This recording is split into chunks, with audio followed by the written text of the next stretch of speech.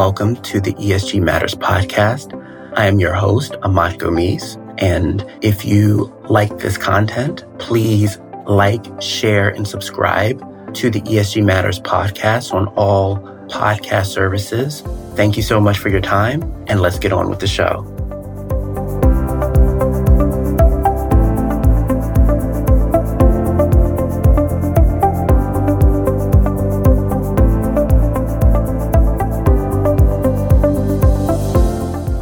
Welcome back to ESG Matters podcast. My name is Ahmad Gomis. Today, our guest is Janice Lao.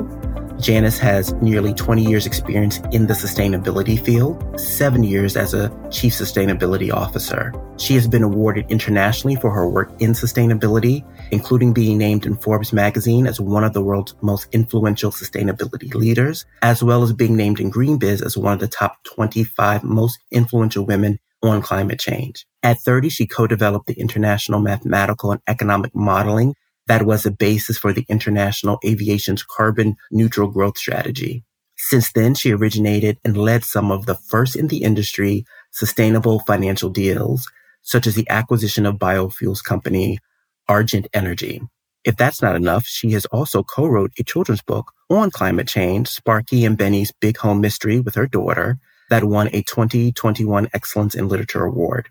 Janice, thank you so much for joining the ESG Matters podcast. Thanks for having me, Amath. I appreciate it. Well, I think when I think about your background and all the success that you've had, one of the main drivers of your success, I think, has been your ability to make the case to parties that are either disinterested in sustainability or ESG, or folks who are almost so overwhelmed with a path forward that you have to create that path for people in a way that resonates with them. So, Janice, I didn't know if you could talk a little bit about what has been the process for your success when convincing people to do these type of activities. Yeah, I like that you put it in, you talk about it being success. And sometimes I feel like I don't really have a choice. It has to be successful. And I'll just start by saying I'm an introvert. I don't know if people believe that. My friends don't. Yeah. And because I'm an introvert, I like to observe people. And that's why I became a scientist. But I didn't realize that a lot of the things I have to do in order to be successful in my job is to engage with people, which if you told that to an introvert, they would just run away in fear. Oh, I'm an INTJ on the Myers-Briggs scale. So I am too. I 100% get it. Like, it is oftentimes you're stepping outside of yourself and you're like, if you people only knew how much I just want to just give me a good book and a quiet room and I'm great. Exactly. And I am also very INTJ. That is my, that's my personality. The first time I started working in sustainability, I really struggled because I thought I had to perform. You know what I mean? Like, okay, here's Janice and she has to perform, and just exhausted me. And I think I just scared people as well because I was so eager beaver about, oh my God, can we do this? And I noticed that people were like, oh my God, stay away from me. It's almost like when you go out on a date and you just say, I love you so much, please marry me. You don't say that on the first date. Typically not. Yeah. And then I kind of took a step back, and it was my husband, who's also introvert. And he was just like, he just said to me, the typical be yourself, and you're like, whatever. And I just said, okay, maybe I'll just try that. And I just sat there in meetings and I would just listen to people talk, or I would go to a lunch with a friend. This was obviously before the pandemic. I would go out and lunch or have coffee or just hang out with them. And I noticed that I really love observing people. I love, as an introvert, I love finding out how people tick. And I love to find out what motivates them.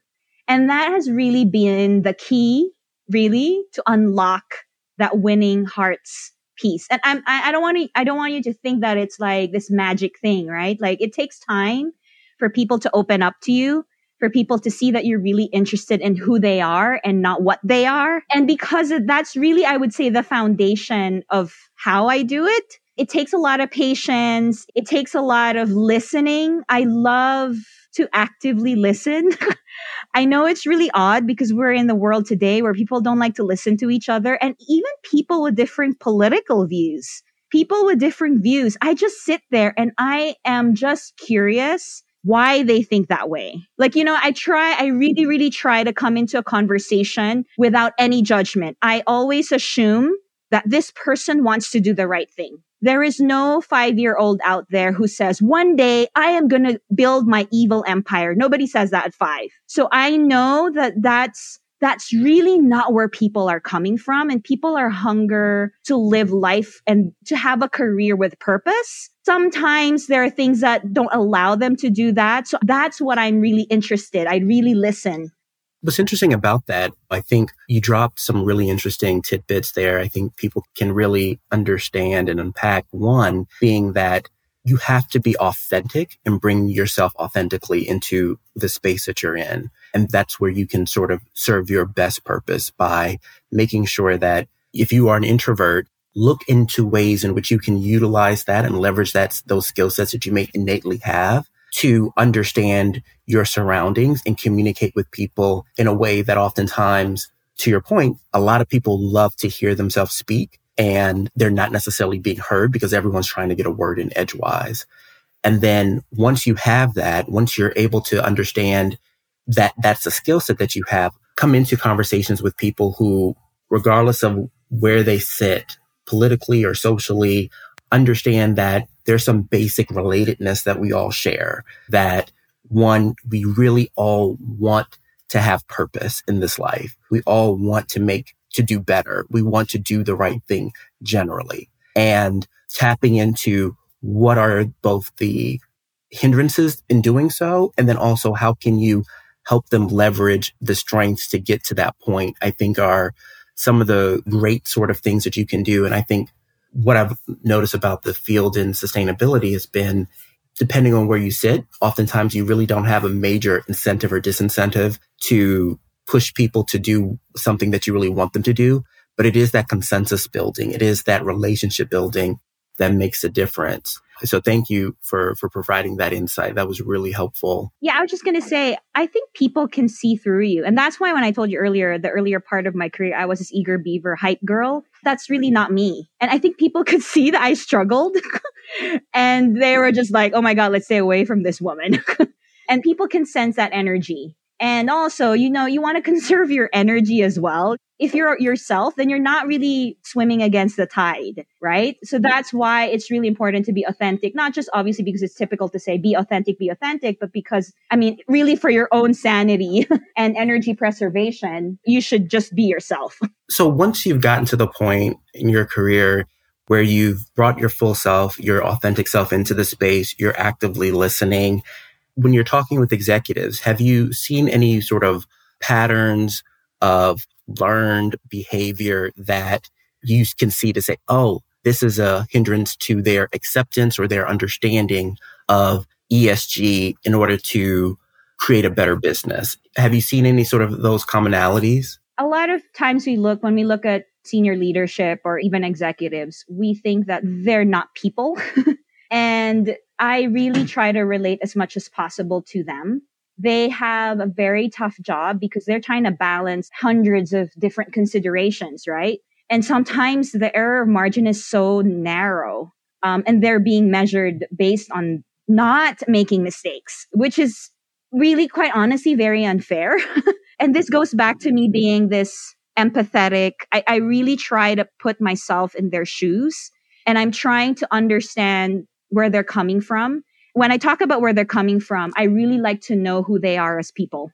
So I ask them, what did you do over the weekend? Or what was the thing that, I even ask them, what gets you excited about talking about ESG? And sometimes they're going to be honest. They're going to tell me, you know what? I'm not really that excited. Or, I've been asked by someone, some shareholder or whichever stakeholder to do this. And that's fine. I don't judge it as, oh, that's bad. Oh, you don't understand. I think, okay, that's a way in you.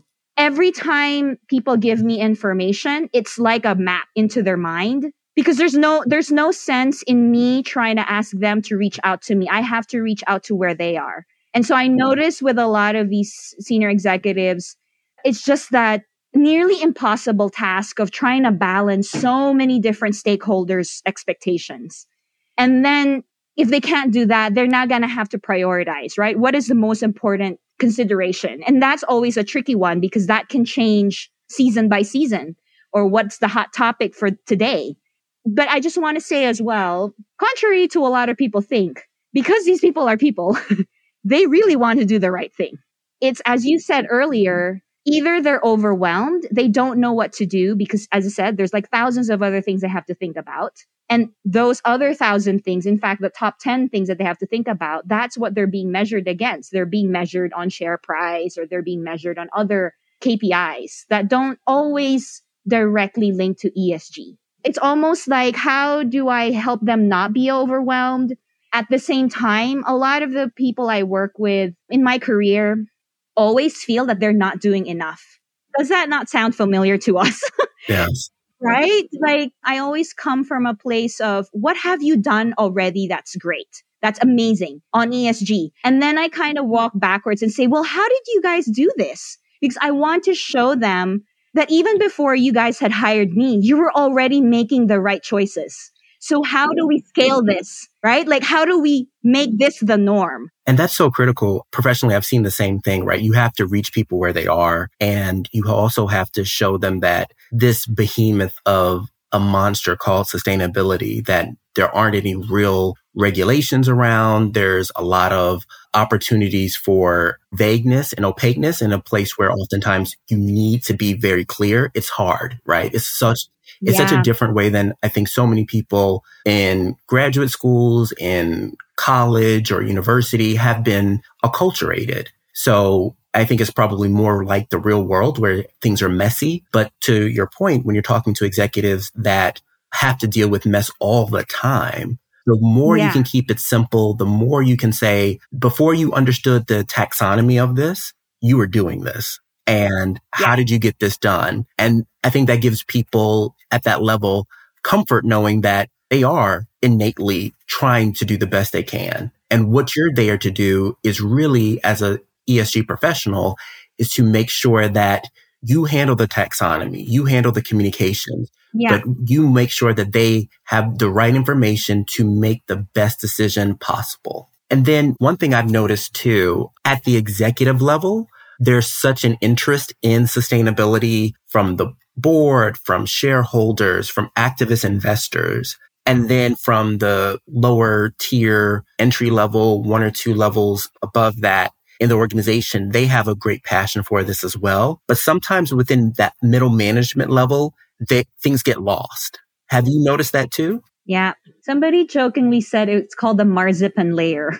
Yes, that's exactly what it is. And when you've had to manage that, how have you done that? Because, I know for me and I know for other people, oftentimes that's the hardest part. And it's not because people are bad people. It's just there's so much stuff you have to get through in order to get them to be part of this journey. Yeah, as I said, that's actually the most difficult part. People think it's the executives, which is the most difficult stakeholder to deal with in the business, right? But in reality, it's not. Just big by numbers, right? How many executives do you have, really? You just need to convince a couple and you'll get most people on board. But with that middle management, there's a lot of them.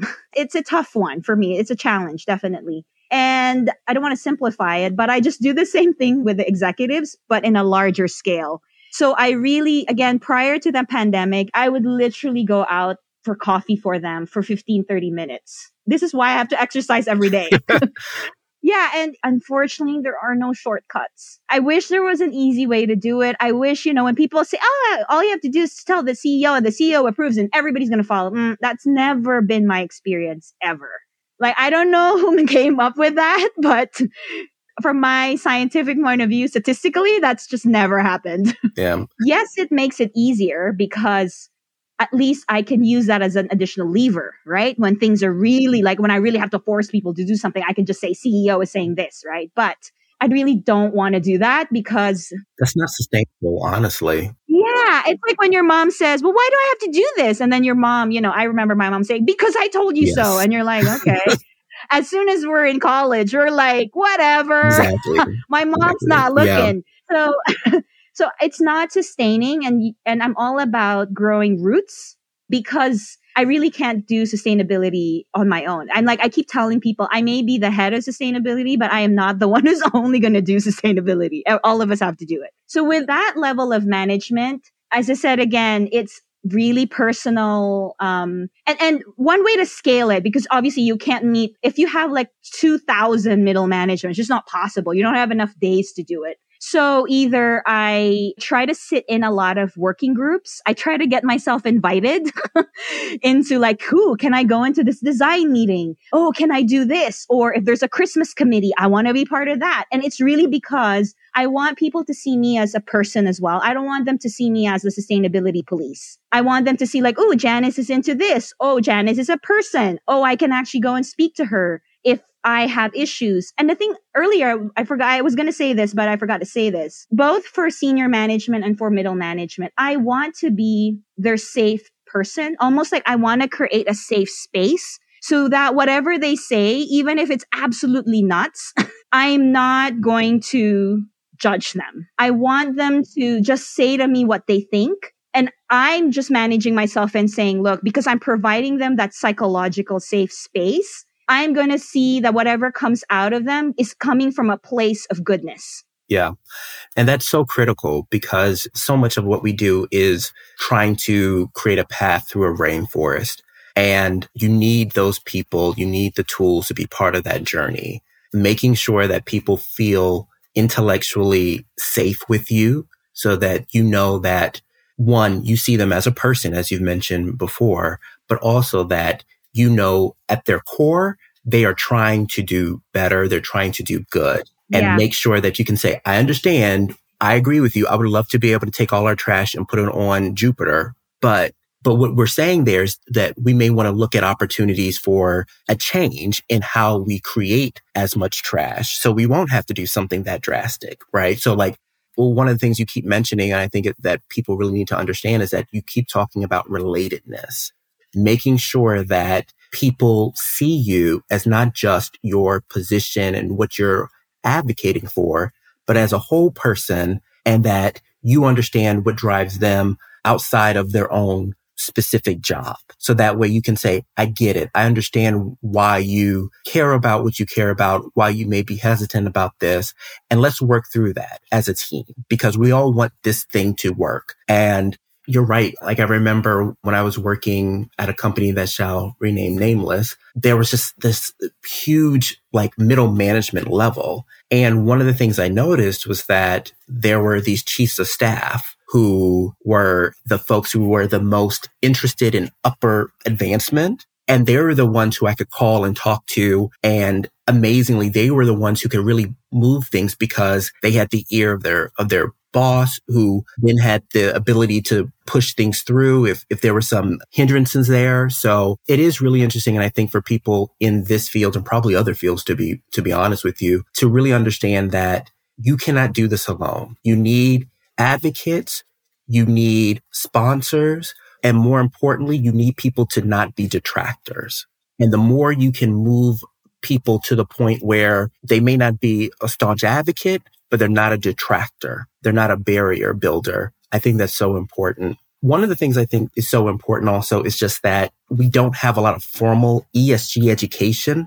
A lot of that is starting to come out slowly but surely from the universities and colleges. But do you think that the professionals who are sort of entering sustainability now are prepared to enter and to do the type of work that you're doing?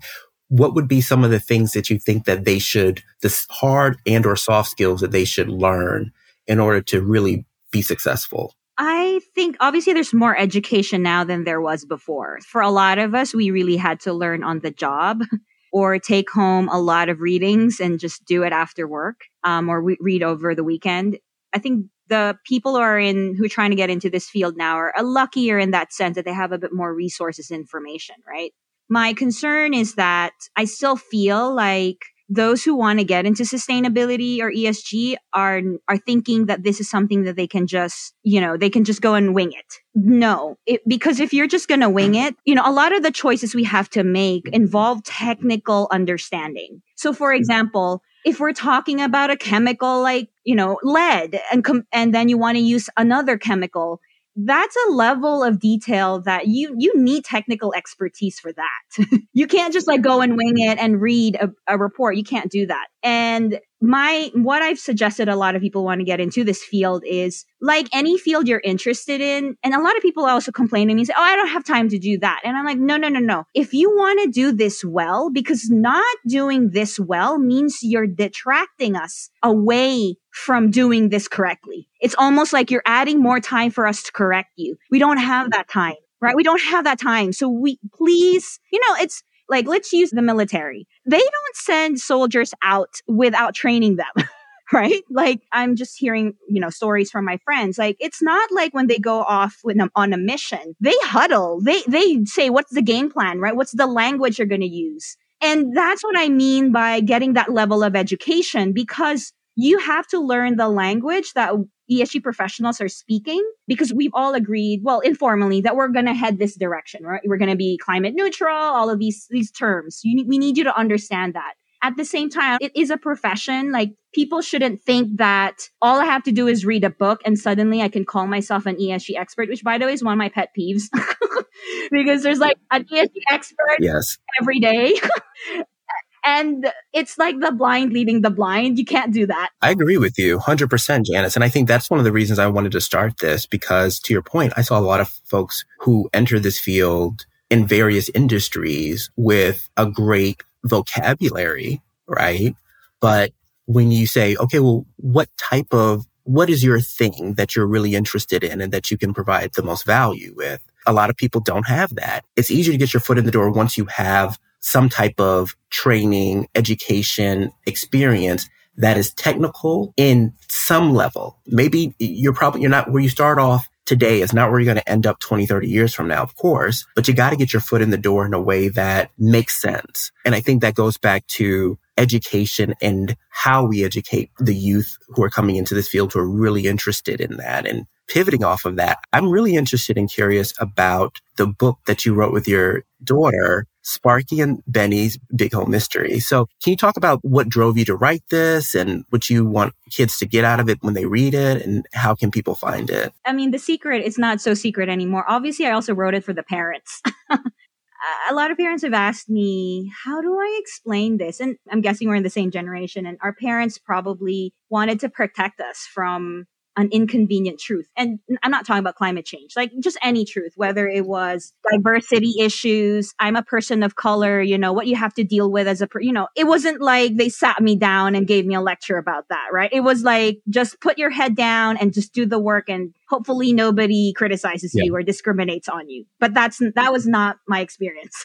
And I then found, now that I now have children, I realized that I was doing the same thing with my kids, but on climate change, I was protecting them from it. I didn't want them to know about it because I just did not want them to be anxious about that future. And also, frankly, I didn't want to get questioned by them, almost like, what did you do, mommy, about my future? And they did ask me. And that's what led to the book, because my daughter was like, hey, I found out about this thing called climate change, and one of my favorite animals is going to lose their home. And that's why it's called Big Home Mystery. Yeah. And she said it like this. She's like, I'm annoyed that my favorite animal, which was at that time a narwhal. Remember that time it was so trendy. Like she was into it. Yeah. And she was like, narwhals are going to lose their homes. She said it like this. And then I thought, remember I said earlier, like I want to relate to people. I was really struggling with how to explain climate change to people. And my then 9-year-old just gave me the winning marketing statement, which was, it is our home. Isn't this what it's all about? Like, and that's when I realized, and then she started asking me questions. One of her questions was, you're an environmental scientist. What are you doing about this? That really, oh my God, that was... Kids have a way of bringing it home to you and hitting you right in the gut, don't they? Yeah, I was like, oh, God. Anyway, so the book is really just I'm trying to show my kids I'm doing everything I can. But also, I decided to document how I engage with people in the book. And Esther, who helped me write the book, gave me a lot of, she's like, I don't think this is what we should write about. We should really say it like this. And she was really my she kept me real and honest. Let's put it that way. Because there were so many times I really wanted to sugarcoat the problem. And I really didn't realize I had that in me. And then she really kept me honest. She was like, I don't think we should say it this way. I think we should say it this way. And all the questions that the narwhal kids and the whale kids are asking their parents are the questions that my kids ask me. Things like, if scientists say that this is happening, well, why do a lot of people think it's not real? Or should we just cancel them? You know, those questions. Or should we still keep talking to these people? Like, oh my God. Like, seriously, my kids asked me the hardest questions. And I wanted the book to be about empathy. I wanted it to be like, again, the things I just said earlier, right? So it's literally me documenting how do you engage people who may have different views from you, and how do you come from a place of commonality? And that's sort of what the book is about. There's a lot of science in it, but a lot of it is that soft side, right? Like the connection, the relations. For the book, what is the target age range? The book was written for the age range of 6 to 12, and I didn't want to scare children off. I wanted to give them information, but also give context to that information. And I did not want them to feel like, oh my God, there's nothing I can do about this. I wanted them to feel like this is why there was no ending to the story. It's being written as we speak. Exact. And that's how we said it. We were like, it is up to you. You get to write the ending. And that's such a powerful thing. I think oftentimes young kids, especially at that age, just kind of see stuff and they feel that they're victims of actions. Yes, correct. And this gives them the opportunity to say, yes, there's a lot of things happening, but you ultimately still have a place to play here. You have a role to play. And I think that's such an important thing, both for the youth, but also to your point that the parents need to read this too, because, you know, when you're looking at your kid, you have to be honest. You have to be honest because that's your legacy in the world that you're leaving behind and the world that they inherit. Where can people find the book if they want to purchase it, Janice? Right. Yeah. So it's available on Amazon and both as a Kindle and a paperback. And all the proceeds go to a charity called Science Delivered, which provides science kits to low-income districts in the U.S. Awesome. Awesome. Well, Janice, thank you so much for such an informative and powerful conversation about being a change agent and sustainability and the skills that you use to really create change. And can't wait. I'm actually going to buy the book. So thank you so much for joining this podcast. And I will talk to you all later. Thank you so much. Thank you for listening to the ESG Matters podcast. I am your host, Ahmad Gomis, signing off. If you liked what you heard, please like, share, and subscribe to ESG Matters podcast across all podcast providers. If you have any comments, questions, or concerns, feel free to reach out to me at Ahmad Gomis on LinkedIn. And I look forward to hearing back from you. Thank you so much. Have a great rest of your day.